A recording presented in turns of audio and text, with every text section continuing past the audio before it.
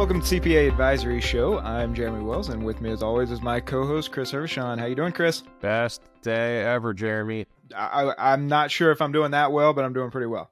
Okay, that's a start. So, look, there is an issue in this industry with one word in particular, and a lot of accountants that I run into and talk to act like it's a bad word. They act like it's a 4-letter word. It's not. It's a 5-letter word, sales.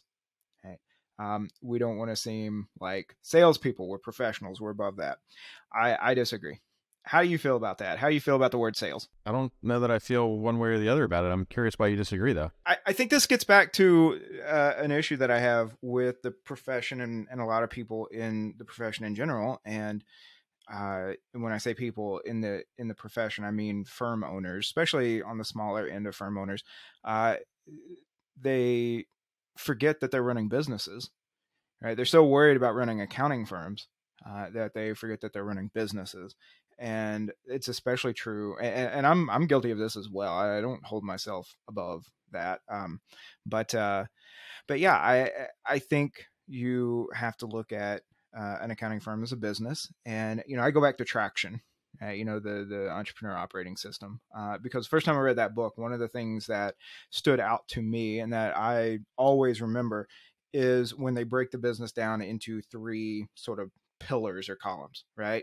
You've got operations, which is actually doing the thing that the business tells its customers it's going to do. You've got admin and finance, which is, where our wheelhouse is, right? Making sure that all the trains are running on time. Everybody's got what they need. The copier stays full of paper, those kinds of things. And then you've got sales and marketing. And whether those should be one pillar or split or whatever, essentially, you've just got to think of that as the engine that brings new money into the business or that keeps the old money coming in to the business, right? And without that, without sales, without revenue, you don't have a business. And so I think there's a lot of issues in the industry that, whether we say it out loud or not, to me indicates that we have sort of a negative view, that we take the word sales and marketing as well, but marketing is a whole separate conversation, but that we take the word sales with a negative connotation, that because we're professionals, somehow we should be above sales. I don't know how you can be, because you're selling stuff, you're selling services, you're selling stuff. Well, and I think if you said that to a lot of professionals and especially accountants, especially attorneys, right, I think there would be a reflex. I think there would be a bit of a recoil from that, because they don't think of themselves as selling services. I think they think of themselves as providing them, right? That, we provide services and in exchange we get our fees, or we get paid for the hours that we put in, or the fixed fees, or however you want to price it. Even the word price itself, I think, kind of goes along with sales, right? I think there's a lot of resistance to using the word price. Fees we're fine with, rates we're fine with, prices. A lot of accountants, a lot of attorneys, a lot of professionals tend to recoil at that term. At least the ones that I see in conversation. Listening to you talk about it in that way, it makes me think that the difference between being a service provider is you're doing the service and then you're sending the bill, and maybe the customer knew how much you're going to bill them for, maybe they don't. And then, there's this uncomfortable thing that happens on the back end where it's like, maybe they'll pay it, maybe they'll complain, maybe I'll write it down. Mm-hmm. Like that whole old way of doing things, right? It is the client tail wagging the firm dog, right? That's the way I look at a lot of firms that are using that traditional model, right? And I think a lot of the issues that we have in our profession, in our industry, stem from this, right? Like we've talked a lot on this show about hourly billing, time-based billing, and a lot of the problems that causes, right? Because how can you tell your customer, your client, how much it's going to cost to do their tax return, do their audit, prepare their financial statements, if you're using time-based billing? Well, you can't, because you don't know how long it's going to take, right? And so if it takes you an hour, cool. If it takes you 10 hours, that's cool too, right? Because you're just going to send them a bill and expect them to pay it. Right. And kind of like listening to you describe the situation just makes me think that the flip side of that, the sales, is just saying like, I will do X, Y, and Z for you for this price. maybe or maybe not over this time frame, depending on what it is. And we either agree to it or not. And then what those things are should be based on whatever your expertise is, and then your assessment of what the customer situation is. Yeah. That to me is just a difference. I agree with that. I think the problem is professionals, and I'm using this broadly here, right? I know our audience is accountants, but I think accountants are just one subset of these professional knowledge workers, right? We've had Ron Baker on the show. We talk, what he's saying is obviously geared toward accountants, but it's applicable to, whether it's an accounting firm or a legal firm or even an advertising firm, right? We're talking about, professional knowledge-based services. And you instantly, especially accountants, especially the way accountants are trained to think in terms of cost accounting, management accounting, margins, all these kinds of things, they instantly begin thinking, well, okay, if my revenue is fixed, meaning because, I've charged a certain price and I don't know how long it's going to take us to complete this project. I don't know if there are going to be any complications along the way because it's finance, whether it's, taxes or audit or financial statement preparation or M&A work or whatever you're doing, right? Like you're going to run into some hiccups along the way. You're going to uncover, some bit of information you didn't have at the outset that you didn't ask about during discovery, right? And that's going to add on more time, add on more work. And so every time that happens, right, our margins shrink, as opposed to, billable hours, where if we need to take an extra hour to do the work, well, guess what? Our margins are fixed. Our margins are the same because even though our costs have gone up, so has what we're going to bill, assuming, right, the customer's actually going to pay and you're not going to write any of that down.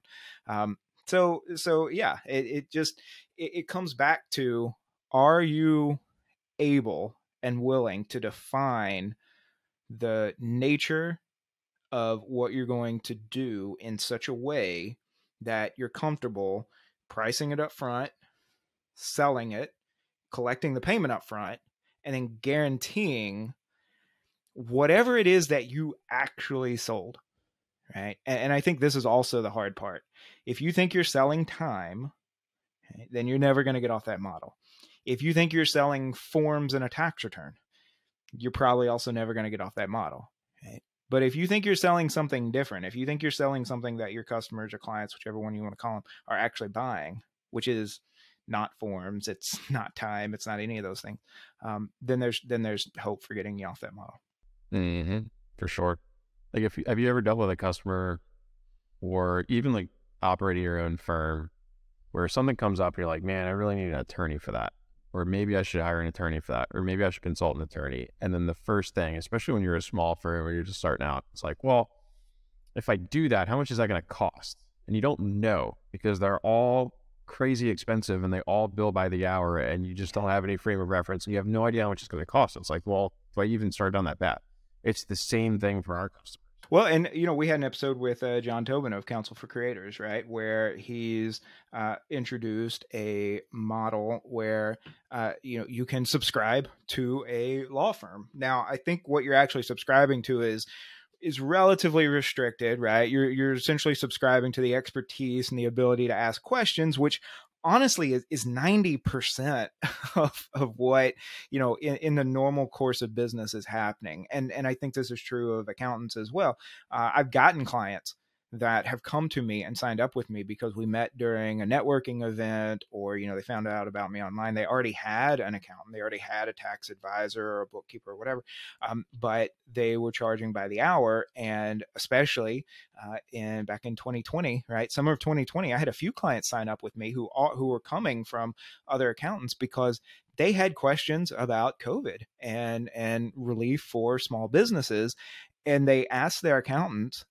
And a week later, they get an invoice in the mail for $250, $300 because they called and talked to, maybe the firm partner, maybe not even the firm partner, right? But they got billed at the partner's rate, for a 20-minute conversation of what's available to me. Do I qualify for any of this stuff? I'm getting shut down. I'm not getting shut down, but my business is still affected. All these kinds of questions that everybody had during that period. And the last thing you want is a week later to get an invoice in the mail when the result of that call was either, I don't know, we still don't have enough guidance, I'll have to look into that for you, or, right, no, I'm pretty sure you don't qualify because it doesn't sound like your business has been affected. And so now I got to pay $300 to, just sort of get a little bit of peace of mind, right? And so when these clients came to me and said, okay, I understand that I'm paying a fixed amount every month, and that's more than I was paying before, but you're never going to send me an invoice a week later after I, schedule a call with you or send you an email with a few questions, right? Yeah, that sounds good to me, right? And again, John Tobin doing a similar thing in law, right? Setting up a legal firm that you can subscribe to get your questions answered. Now, if you need an actual document written up, or you need help registering a business, or something more complicated than that, I think they have a separate pricing structure for those sorts of things. But again, you would at least want to have the conversation first, right? Do I need to set up a new entity for this? This is a question that we as accountants get asked all the time, right? Because we are, according to AICPA, right, we're the number one advisors for our clients, right? We're typically their first call. They're going to come to us to see if they don't have to go to an attorney, right? And so they come to us, they ask questions, and either, right, you sit there and say, all right, well, that was some time out of my day that I couldn't work on other stuff, so I guess I've just got to eat it and spend an extra hour in the office tonight, right? Or get into work an hour earlier tomorrow to make up for it. Or I've got to send them an invoice for that hour, or you just bake it into the pricing model to begin with. Okay, so I think that kind of tees up the conversation pretty nicely as far as what's the difference between sales and then what's the difference between being a service provider. Now, the next, I think, nuance here that we really need to distinguish before we go any further is what is the difference between sales and marketing? Yeah, it's a great question. Right. Yeah. So the way I've been taught this, and when I say taught, I don't mean in a formal like classroom setting, but the way that yeah, right, exactly. Yeah, maybe. Yeah.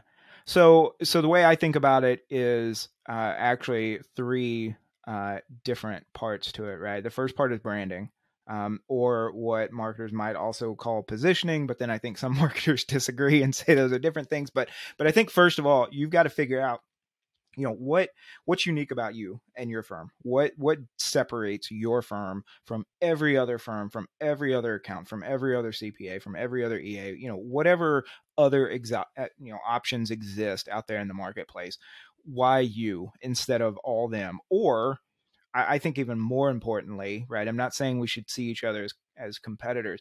I think even more importantly than that, as opposed to just not doing anything at all, right? Or to DIYing it, doing it yourself. So when I see other accounts, especially tax preparers, talking about some of those options that exist out there for people to do their own tax returns, those kinds of things. If you think they're your competition, you're already done. You should just go ahead and pack it in. If you think you're competing with a national brand backed by a global company that has the funds to take out 30-second spots during the Super Bowl, you might as well pack it in. So right, exactly. So that's a positioning and branding question, right? So you figure that out. The next step then is, okay, now you know what you're about, but nobody else does. So how do you get the rest of the market? How do you get those people that should be coming to you instead of either doing it themselves or going to other people? How do you get them to be aware of you and the fact that you exist as an option? And to me, that's where marketing comes in. So there's a ton of different ways you can do that, right?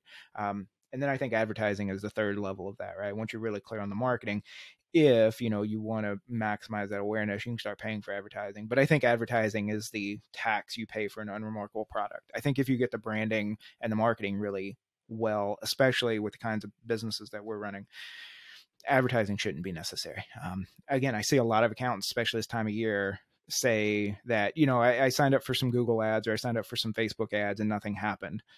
Well, what were in those ads, right? Was it anything compelling, or did you just blow $100 on having some promoted posts on social media that everybody just scrolled past? Because there are some good ads out there, right, that people are still scrolling past. So what made your ad compelling for anybody? I doubt it was anything, because you probably didn't have your branding and your marketing figured out first, right? So then once your marketing is in place and people are actually showing up at your door, whether that's in your email inbox or on your website trying to book a discovery call or fill out an intake form, right? Now the question is, okay, how do I convert these people into buyers? And that's sales. To touch on the advertising piece just quickly, I've done that over the last 5 years in various forms, all of it basically DIY. My takeaway there is basically, number one, didn't put enough money behind it. And then number two, I'm an accountant. I have no business running my own ads. I should hire somebody to do that, which is expensive. And maybe I'll do that in the future. Maybe I won't, not sure. But definitely buyer beware there. If you're going to throw $100 at Facebook ads, you're probably not going to see anything. But anyway, so the difference between, it's $100 you could have bought Bitcoin with and probably had, a similar result, right? Yeah, probably. Right. So marketing, there's two segments of it is the way that I kind of think about it. One is outbound, one is inbound. So outbound is when you're actually going out to the market and trying to get people aware of you or to bring people into your orbit. Inbound would be you're producing content and then you want people to find you, like you're writing a blog post or you're posting on Twitter, you're doing something in social, something like that. All of those things I think are important, and there's probably 1 to 3, I would say, channels that you probably need to lean into, with one being a big focus, whatever that's going to be, wherever your audience is. It just kind of depends on kind of firm you're running and what kind of customers you're trying to attract. So once you get people into your orbit, the process of taking those people and turning them into customers, that's where sales lies. So marketing, get people to know you, know, like, and trust. Sales, get those people who know, like, and trust you to be customers, to actually physically give you money. So when we're talking about the sales process, that's what we mean. So here's a couple things, right? If you think about your traditional accounting firm, so 2 things. One, especially over the last couple of years, between a few different trends in the industry. One, things are becoming more complex, so our customers are just becoming less and less. The ones who are looking for help are more willing to look for help than try to DIY it. And on the flip side, because of the aging, the median sort of tax professional or accounting professional in the country is getting older, and so it's getting harder and harder to find one to do that. And on the flip side, we don't have as many people coming into the profession to keep the ranks full. So there's more fish in the sea, right? Like, we don't need to be. This is what one thing that I've heard, right, is why market. We've got plenty of people that want our services. And then the other one is we are a profession like a lot of other professional and service-based firms where our marketing is word of mouth, right? If we have, right? Yeah, right. Yeah. Well, no, I agree with that. It's just not. It's more passive, right? It's marketing we're not doing, right? They're our clients are out there doing it for us. They're bringing people to our door, or people are just bringing themselves in to the door. So, why should I be putting efforts into marketing? Why not just wait for people to just show up at my door needing their tax returns done? I'll give you a great example. Okay, let's assume that I have not been operating this firm for the last basically dozen years, but 5 full-time. I am currently sitting we talked about this on a prior episode, right? I have an office now. So I moved out of my house. Well, I didn't really move out of my house. I got kicked out of my house. But I'm in an office now. Okay? It's a new building. No sign on the door. None. If I had just put a desk in this room that I am currently sitting in as a CPA and just waited, I would have no revenue. So there are literally tens of thousands of people around me right now who need tax returns done in the next 60 days, right? But if I do nothing, Nobody will know I'm here. There's no sign on the door. I'm not listed anywhere. I'm not in the yellow pages. You can't look me up. Like like none of that exists, right? So how would I get any revenue? And if I don't have, we already said, well, you said, if we don't have revenue, we don't have a business. Okay. So if I put a sign on the door, that's marketing. If I put a logo on there, that's branding, which is part of marketing. If I list myself in some sort of a business directory, that's marketing. If I list myself on Google Business so people know what my address is and people just start showing up the door, that's marketing. And we can talk about whether or not that's marketing or advertising or whatever, but then, sometimes the distinction isn't quite clear. But yeah.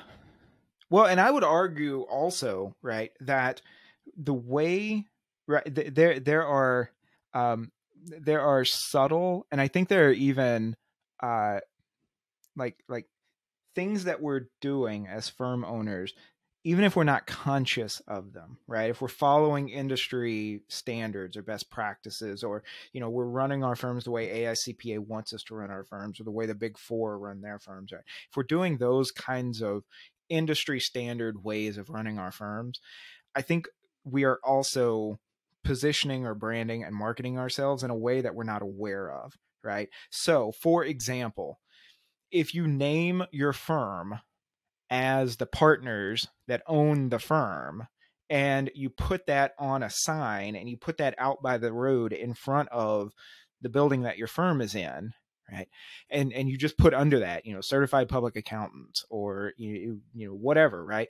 Then that right there is positioning your firm in a certain way, whether you realize it or not, because you've allowed the market, right, to determine what your firm is all about. So you might be trying to build a firm that has a very niche specialization, that only works with a certain industry, or only provides a certain kind of service, or only works with clients of a certain level of wealth, or, if it's businesses, a certain level of revenue, or whatever, right? But if your sign by the road just says, Abel Baker Charlie CPAs, right, then nobody knows that, right? And everybody just assumes you're just another CPA firm on the corner that does tax returns, does bookkeeping, does payroll, does audits for anybody and everybody that wants to walk in and do that, right? So I think the key point there is, even if you're not consciously branding and marketing, you kind of still are, right? With just your presence in the marketplace. Yeah, you have to be. There's no two ways about it. Regardless of, you're doing something that can be considered marketing so that people become aware of you, for sure. It's something. So then that turns into thinking about your sales process, right? Because now the way you branded or positioned and marketed your firm is going to dictate who's showing up to be sold to. So what's your sales process? What does it look like? What do you do? Right, exactly. And I think a lot of firms are, well, no, I understand, right? Well, see, and this is where I think it's important to think about the other steps first, right? That's why we can't just jump into sales without talking about marketing, right? Because, first of all, you've got to decide who you want to sell to, right? Who do you want to get through that process? Well, you want to fill that process with as many people who are going to be qualified candidates to be sold to. Otherwise, you're wasting time with a lot of people that you don't want to sell to, right? And how do you limit that? Well, you position yourself well and you market to just those people. And so then once they're in there, now the question is, okay, they've made it this far, they made it into the door, right? How do I make sure that they're actually qualified, right? How do I make sure that they're actually somebody I want to work with? So I see sales not as me trying to sell services to this prospect. I see sales as the prospect trying to convince me to want to work with them, right? Because they could DIY it. They could go somewhere else that might be better suited for them, right? They could find another accountant that's a better fit, because I don't want to waste the next 3, 6, 12 months figuring out that they weren't qualified to work with me, or that I'm not interested in working with them, and then feel like I've wasted everybody's time. So my sales process is it's actually much more passive. I mean, it's active. It's work. It's hard work. I've worked really hard at my sales process, but over the years. But the point is, when it actually comes to the sales process, the more that I'm talking, right? It's the opposite of podcast. The more that I'm talking, the less in control of that process I am. Right. So the sales process is actually, and we've talked about our discovery calls before, but the sales process is me trying to find out as much information as I possibly can, which means I ask questions and then I shut up. And that's all sales is to me, right? That's really all sales is to me. I don't think it's any more complicated than that, because if I get to a point to where it's time to send a proposal to a prospect and I'm still unsure about whether, I put the right services into that proposal, or I priced that proposal correctly, or if they're ready to buy that proposal, right? If I'm still unsure of those things, then it's because I didn't ask enough questions, or I didn't ask the right questions. Yeah, so I just found it as about 10 or 11 episodes ago, and the episode is called "Is Your Discovery Process Costing You Money?" where we kind of just walk through what our discovery process was. But the discovery process is part of the sales process, right? So Yeah. during your discovery process, you're having a discussion with the customer. Then what? What's the next step? What does that look like? Yeah. So the first thing is, I've got to ask questions. I've got to start with the basics, right? What are you doing? What industry are you in? What's your target customer? Now, a lot of this I'm picking up from the intake form, but even when I get them on the call, I still go over things from the intake form, because when people are typing something out to schedule a call, they might give a different response than when they're actually in person live trying to work through it, right? Either they're typing and so they're taking their time and they're saying things a certain way, and then when they're trying to explain it in person, they're fumbling it, right? Or they're remembering things that they didn't think about when they were typing it out, or whatever, right? So I'll kind of go back over some of the same information. They'll also probably give up some information that they didn't when they were typing it out, right? So for example, if on the intake form I'm asking about, revenue, what are your projected revenues for the next 12 months? When you ask them that same question on the call, they're not just going to give you a number the way they did on that intake form. They're going to give you a number, and then they're going to start explaining that number, how they come up with that number, why they think that number, or is it really a number and or a range, right? And if it's a range, why is it a range, and how wide is that range, and where's that range coming from, and what's their justification for that range, as opposed, are they being more conservative, or are they being, more aggressive with that estimate? And so there are lots of things that they get into very quickly when they're just talking about it that instantly start telling you things about what do they really need? What are they really trying to accomplish?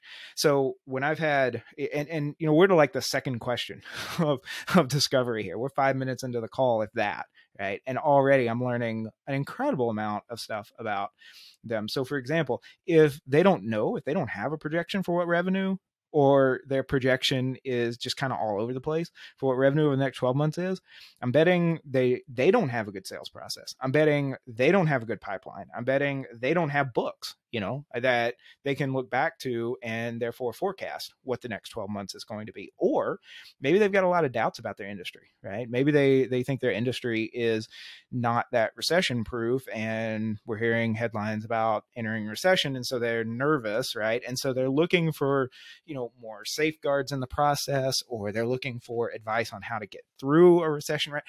Instantly, you start getting all of these different ideas about not just what services, right, are they looking to sign up for, but what's the actual goal here? What's the actual intended result that they're trying to achieve through this process? And that ultimately is what's going to drive the proposal, what's going to drive the rest of the sales process, right? So that's what I'm trying to get at. That's what I'm digging for. And again, this is, all what we covered in the discovery call process. But again, sales to me is not me trying to sell services to them. Sales to me is them trying to make me want to work with them. And so if they're coming to me and they don't really have good estimates, good projections, and they just seem nonchalant about it, and they don't really seem driven or motivated or clear on what they're trying to accomplish, it's not that I couldn't help them. It's just I've got other prospects who are more motivated, they're more driven, they're more clear on what they're trying to accomplish. And, I could probably get them further over the next 6 to 12 months. And so I start thinking in terms of opportunity costs, right? Which of these two prospects, I mean, all else equal, right? They could be coming to me with the same revenue, same projections, same number of clients, same number of employees, living in the same state, both have books set up in QBO, all these different kinds of things. But if one is clear on what the expectations for the next 12 months are, and the other one isn't, one is driven, the other one isn't, well, I'm probably going to be able to get the clear and driven one a lot further over the next 12 to 24 months than the one who's not clear. So it's these kinds of things that I'm looking for. It's not just, hey, will they buy services from me? One of the questions I love to ask too, which kind of gets to the list that you rattled off, customer books a call with us. I always go and look at the website. I go and look at the website, I go and look at their LinkedIn, like that sort of thing. And like I figure out what they do and who they do it for, because that's their positioning and that's their marketing, and the website tells me. But I always ask them, in your own words, what do you do? Who do you do it for? And why do you do it? And you learn so much about them just as a person and what it is that they're trying to accomplish just by asking that simple question. It's a great question. Absolutely. Yeah. One of the things that I've learned the most, because when I started off trying to work primarily with what I called freelancers, right? Mostly independent contractors. And I found very quickly that a lot of them just happened to be employees that were paid as independent contractors, and therefore they were freelancers. And that's a very different mindset from entrepreneurs, right? It's a very different mindset from business owners. They are just looking, right? The freelancers are entrepreneurs or business owners not by their own making, right? And so it's a very different sales process. It's a very different discovery process for them, as opposed to somebody that's actually trying to start and run a business. Yeah, they're wildly different. Running a business is really, really hard, for sure. Mm-hmm. Hey, it's Chris. Thanks for tuning into the show, and we really hope you're enjoying it. If you like the show, please like and subscribe on your favorite podcast app. If you really like the show, please leave us a review and we'll read it on the air. If you have a service or an app that is tailored to accountants and you want to get in front of several hundred accountants that listen to this show every single week, send us an email at host@cpaadvisoryshow.com. Okay, let's get back to the show. We talked about our discovery calls on a prior podcast, so I don't think we need to go any deeper into that. It's part of the sales process. The next part of the sales process that we do is we always ask for QuickBooks access. We ask for accountant access, so myself and somebody on my team can go and look at the books. And then we ask for last 2 years of tax returns. We look at that information, then we schedule a strategy call. And the strategy call is really where the sale happens. And we've kind of iterated it over the last couple of years. And I would say at this point, the basis of that strategy call really comes out of the book. I think I mentioned in the first podcast. It's called Getting Naked, and it's where the whole "just be helpful" thing came from. And it's a business fable. It's a short read, great book, but just be helpful. So we have a whole deck that we go through. It talks about who we are, how we do things, in particular like data security, how we run meetings, that sort of stuff, and we provide value. So what is it that you said you wanted to accomplish during our discovery call? Why are we here? What can we do to help?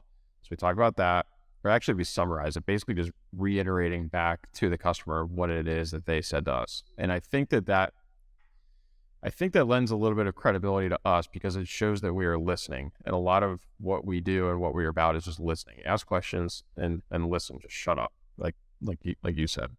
Okay, so take a step back. First of all, what if they don't have books and returns? Are you saying that you're only working with established business clients, or what if they come to you and they just started earlier in the year? Yeah, so occasionally they'll have returns that are not relevant. Like maybe they've got personal returns, but now they're a partnership or now they're an S corp or whatever. Like, so I wouldn't really consider those to be relevant. If there are no books, we can do that. It's going to be expensive. And somewhere in that discovery process, you need to have proven to us that you could actually afford us. Like, just because you don't have books, just because you're brand new, does not mean that I'm going to blow up all of our processes, load up a bunch of work onto my team, and then not make a sufficient enough margin for it, right? Like, we're taking on risk with every single customer, for sure, and time, energy, effort, all of that stuff. And so we need to be compensated for it. So we need to be sure that you can actually compensate us for that before we really go anywhere. At that point, there's no books, there's no tax returns, they're brand new. Maybe they're doing like 50 grand in revenue, something like that. They're basically like brand new, just starting. It's probably not a good fit for us. We can help you in other ways though. Like, here's a whole list of free resources that are on our website that will get you going. Here's a course on how to manage QuickBooks that'll get you going. Here's a YouTube channel. Here's a whole bunch of stuff that we can do. Or maybe for that specific person, maybe that's just a tax return. Like, hey, we can do a tax return for you, no problem. And then that's kind of like the gateway in. But they've got to be a good fit. If they're not a good fit, like, what are we doing here? That's a completely different problem that we're not interested in creating for. Yeah, and that's a fantastic point, because I would say part of your thinking about your positioning and therefore your marketing is not just thinking about, what's your ideal client like, right? We want them to be in high 6, low 7 figures revenue, these kinds of things, right? I hear a lot of accountants say, well, that's what we're looking for, right? And that's fine. So the flip side of that then is, okay, so somebody walks in the door, how do you disqualify them, right? How do you say, no, this is not going to work, right? Like, well, you're not the ideal, but we'll make an exception for you, right? That kind of becomes the default position. That's a very scary place, right? Because then you wind up loading your capacity and usually overloading your capacity with clients that, oh, if only we had one more zero added to their revenue, maybe they would have qualified, but they didn't, but maybe we can help them get there.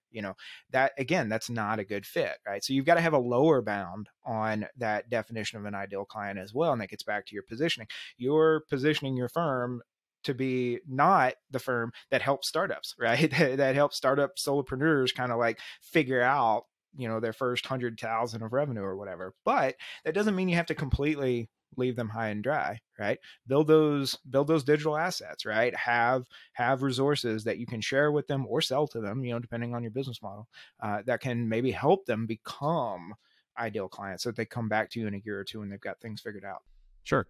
Like, you establish credibility, you establish yourself as an expert, and then you provided value to them for free so that when they are ready, they will probably come back to you.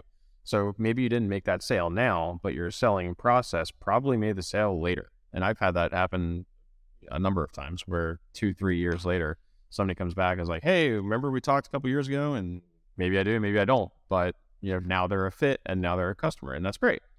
And that's kind of what we want to have happen. That's part of the pipeline. Now, maybe you're not tracking that type of pipeline. Maybe you're tracking the things that are more, in front of you, where you think they're going to close in 30, 60, 90 days, not in 3 years. But it's still a pipeline, it still exists. Good deal. Awesome. Okay, so you've figured out that they might be a good fit. You do the strategy call. You sort of clarify what you do, how you're going to help them. Then what? What we do, how we're going to help them. So part of that, we do some industry benchmarking that's in there. Like, here is where we see you relative to the industry and also relative to our experience with companies that are like yours. We establish that. And from there, we've established that we listened to the problems. We gave them we also give them tactical ideas, no more than 5. Here are specific things that we can help you with, things that we can implement, and that will get you toward the goals that you said that you're trying to achieve. Okay, so we established that we're listening. We established that we understand their industry and where they are relative to their industry. We established that we're experts and that we can help to solve their problems. Then we get into pricing, and we basically just walk through our 3-tier model, going from highest to lowest, and we walk through. Here's the highest model. This is the highest segment of the model. This is everything that we can do well, and walk through the specific services. Depends on the customer how much detail we get into or not, and just their understanding of what those things are. And then here's the price. Okay, cool. Moving on. Then we go to the next tier, and then the next tier, and then basically just outline, here are the next steps. Here's what that means.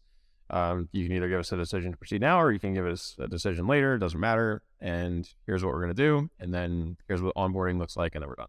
But that's the sales process. It's not like super salesy. It's not like, oh, well, you have to pick this particular service or whatever. We can do all of these things that maybe you need, maybe you don't need. It's going to cost so much money and, that sort of thing. It doesn't have to be a hard sell, but we deliver, and this is just the way that we do it. There's a million other ways to do it. We deliver value to the customer so that we establish that we are credible, that we have expertise, and that we understand them. It's probably the biggest component there. And then they're going to become a customer where they're not. And if they do, that's great. And if we want to work with them, and they want to work with us, that's great. But not everybody's a fit, and that's okay too. But at least, we've taken somebody through this entire process, the discovery call process, providing us with information, going through the strategy call process. And even if they don't become a customer, they still got value from us and they left with a good taste in their mouth. So maybe if they're not a fit, maybe they'll go tell their friend, oh, this firm is great, they're just not a fit for me. And maybe they become a client. And at least, we get that kind of reputation, or at least hopefully within the marketplace. Cool. Oh, and then the end of that, we send out the proposal through Ignition. I'm sure that most of our listeners are probably familiar with Ignition and how that works, but yeah, that's probably one of the big improvements that we made in 2022 is moving to Ignition as opposed to this crappy Word files that we had. So you're saying we do this now, and I'm guessing you mean we as in your firm. So you're doing this as the firm owner? Until today, pretty much. So today, happy to report, Jeremy, today we sold our first client in a dozen years that I didn't touch. Haven't met him yet, which is a great thing. So no, I am not. So the discovery call process is being handled by our salesperson. We have an internal salesperson. His name is Jeff, and he handles the discovery call process. And then he facilitates getting information and building that rapport and things like that. And then he and one of the accountants on my team, Heather, she was employee number 1, so she knows all of the things, right? She is now basically the accounting expertise on those strategy calls, which is the second step.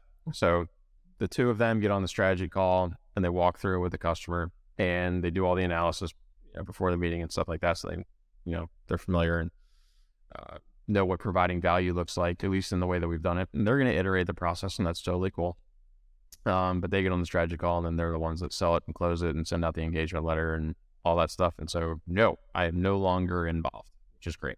That's incredible. For a couple of reasons, right? Immediately I'm thinking, one, you have a process that is clear both internally, meaning within your own firm, right? The people beside you in your firm understand what your firm is doing, how it helps its clients, so that other people in your firm besides you can actually apply that, right, to prospective clients. But then also from an external perspective, right, that you've got prospects coming in that your people can look at those prospects and those prospects can select themselves in and say, hey, this is a firm we want to work with. Right. And that interaction of both the external, right, the prospects being able to come to your firm and say, this is a firm we want to work with, and internally your staff being able to say, yeah, this seems like a good prospect we want to work with, versus no, this people, this client or this prospect actually wouldn't be a good client. You've got people in your firm other than you that not only they're not only capable, but you actually trust them to make those calls, to make those determinations for you. For sure. And that was part of the reason why I went out and got a salesperson. Probably the biggest reason. The biggest reason wasn't just to go get revenue. The biggest reason was, as a firm owner and somebody who started this business and, somebody who started it from zero, right? And just basically picking up every nickel that was on the ground, it becomes really, really easy to sell everything and think that everybody is a great fit. And what I found when I did that, not everybody's a great fit. And when not everybody's a great fit, that creates stress on the team. And when the team becomes stressed, that is not a good thing for anybody. And we don't want to promote that environment. We don't want it to be a difficult place to work. Like that's not what we're trying to do here. So having somebody who's not as emotional about it, or who's not prone to be as emotional about it actually people in this case, in the sales process, that understand that do the work and have done the work. This is what a good fit is. This is somebody who would stress me out on a daily basis and would make me not want to come to work. Just weed those people out. because they're going to be way better at doing that than I am, for sure. And I'm just going to be prone to mistakes. And I have demonstrated that very healthily over the last 5 years, for sure. Yeah, I know inside my own firm I have too. So is that you said both your staff accountant and your salesperson are participate in that process. So do they have the decision of whether to say offer the proposal to the prospect, or is that still your call? Do they need to report back to you so that you tell them whether to do that? Are they making a recommendation to you, or are they just making that call on their own? That's a good question. I would say that if they came to me and said this is just not a good fit, I would just say, okay, fine, that's fine. It's a relatively new process, and so that's not really the way that it's working. The way that it's working is the discovery call happens. I'll watch the recording. I'll provide feedback on how the discovery call went and whether or not somebody's going to be a fit. I mean, I can tell pretty well. And I've found that just even removing myself from being in the moment in that discussion and reviewing it after the fact is super helpful, and I can be a little bit more objective about it. I'm definitely not perfect, but a little bit more objective. And so I'll just provide feedback, like, I think this is going to be a good fit or not. But usually when I'm getting the notification, like, hey, this discovery call just happened, usually it's going to come with, yeah, they're going to be a fit, or yeah, it's a tier, whatever, or, maybe later, like that sort of thing. Like our salesperson, Jeff, like, because he's in every team meeting, because he sees what we do and how we do it, because he has access to past discovery calls and past financial review meetings with customers and all of that information, because he's absorbed it and because he's internally understands the context, he's gotten really good at just saying, I did a discovery call, it's going to be, the middle package and it's good. Or I did a discovery call and it's not a fit and that's fine. So to answer your question, they have that autonomy, that decision-making autonomy to make that decision, like this is somebody we want to work with or not. But it's been a little bit more collaborative process just because I think it's so new. Have you gotten any feedback from the prospective client's perspective as far as that process? Because did they sign up expecting to talk to a partner or the firm owner or whatever, right? Because I think that's another perception that probably a lot of firm owners or partners would have, is that, if it's the partner's name on the sign by the street, and I walk in, I want to do business with this firm, I want to talk to one of those names, right? I don't want to talk to somebody lower on the totem pole, right? I want to at least believe that the person doing the work is one of those, named partners of the owner. So was there any feedback from the prospective client, I guess now, actual client, on the fact that, yeah, they've never met you? Yeah. This one, no, not yet.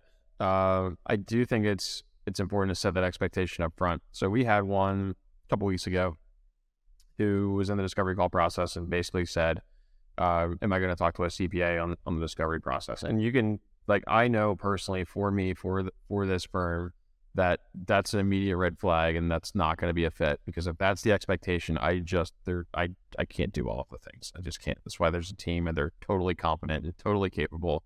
And there are some things I should be involved in, some things I should not be involved in, for sure. So setting that expectation up front and just kind of weeding that expectation out, I think is important. Part of going back to the marketing question and branding and positioning, a large part of the problem that we have is my name is on the firm. And we are working very diligently so that is not the case, but that's hard. So TBD, work in process. But hopefully that starts to fix some of that. But, and that's part of the reason why we have an accountant on the strategy call, because we set the expectation. And Jeff, the salesperson on the discovery call, sets the expectation too. The first thing he says is, hey, I'm the sales guy. I'm not an accountant. I'm not a CPA. And I'm not going to be able to answer accounting or whatever questions.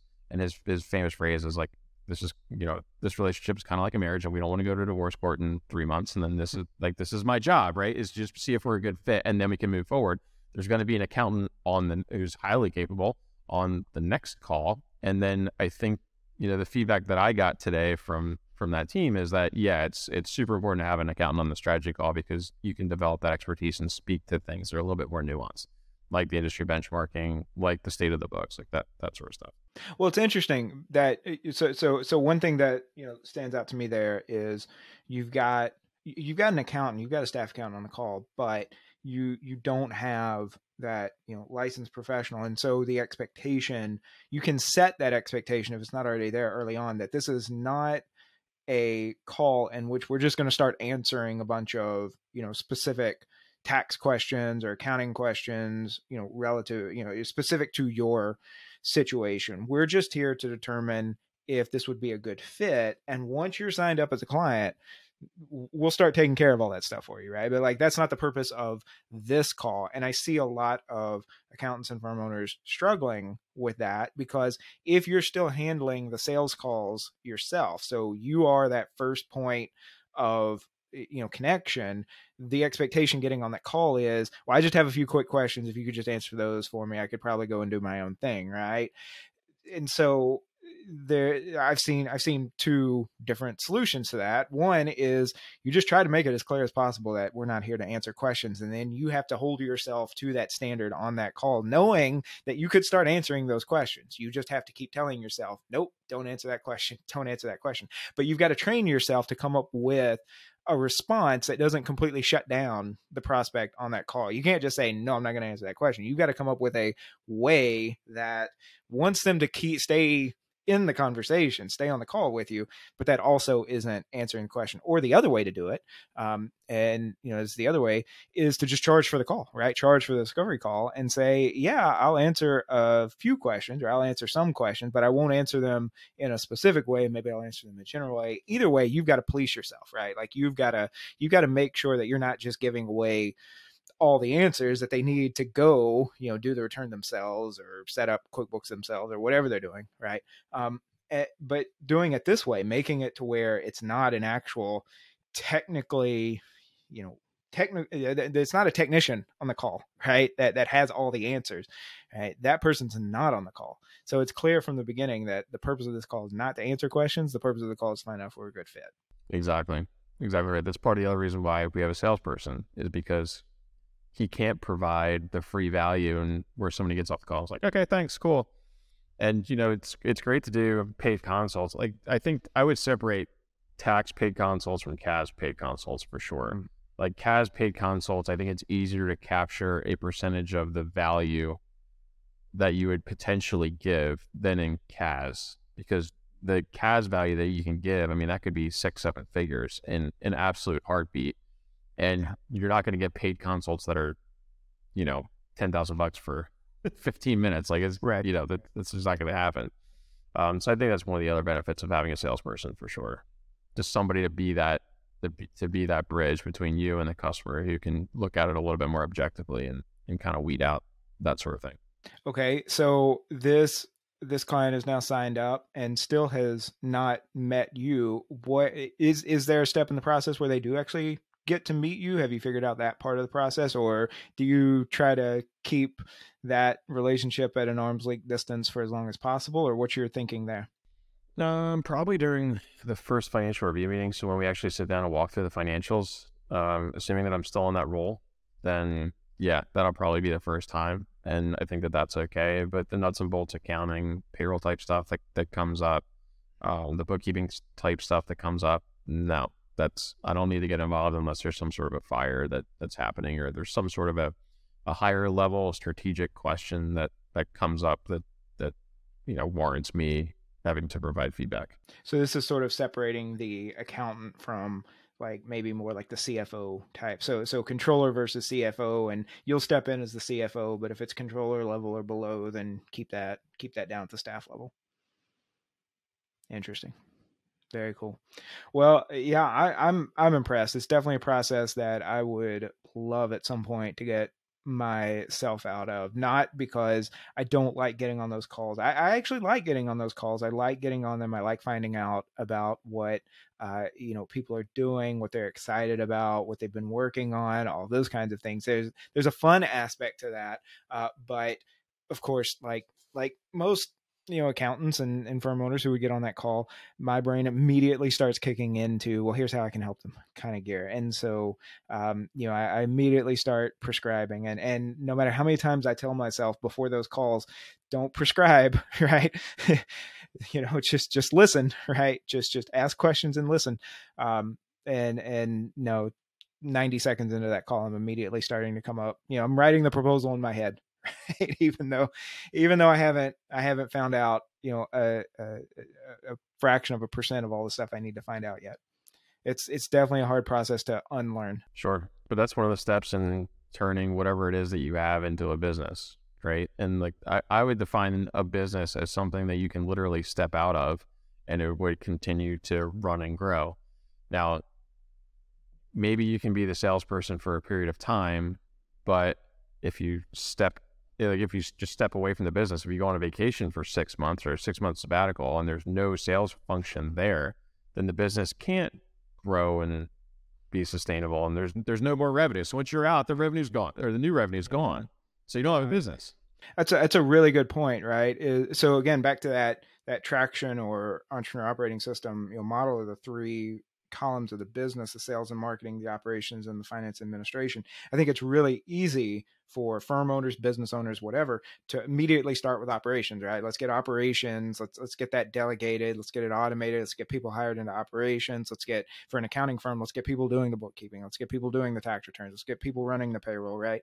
But then they leave themselves still, they're doing their own books for their firms, right? They're running their own payroll for their firms. They're preparing the tax returns for their own firms and their own selves. And then on the sales and marketing side, right, they're the ones running the social media accounts. They're the ones getting on all the sales calls. They're the ones going to the networking events, right? And so, like you said, it's if it's your name on the firm, then it's also, you're the face of the firm. And when people see the firm, they see you. When they see you, they see the firm, right? And it's all one thing. And it becomes more and more difficult to separate those 2 concepts in the client's mind.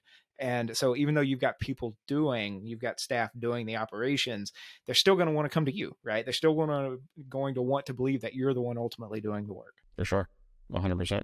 Awesome. So Jeremy, I guess we're bumping up on time. What are the big takeaways you think? One is for me, and this is something that I'm working on in my own firm and have been for a while now, is what are we trying to position ourselves in the market as, so that we've got the right audience that's hearing the message, and therefore the right people showing up looking to be sold to, right? Looking to buy. And so we can make that sales process as easy and painless and efficient as possible and effective as possible.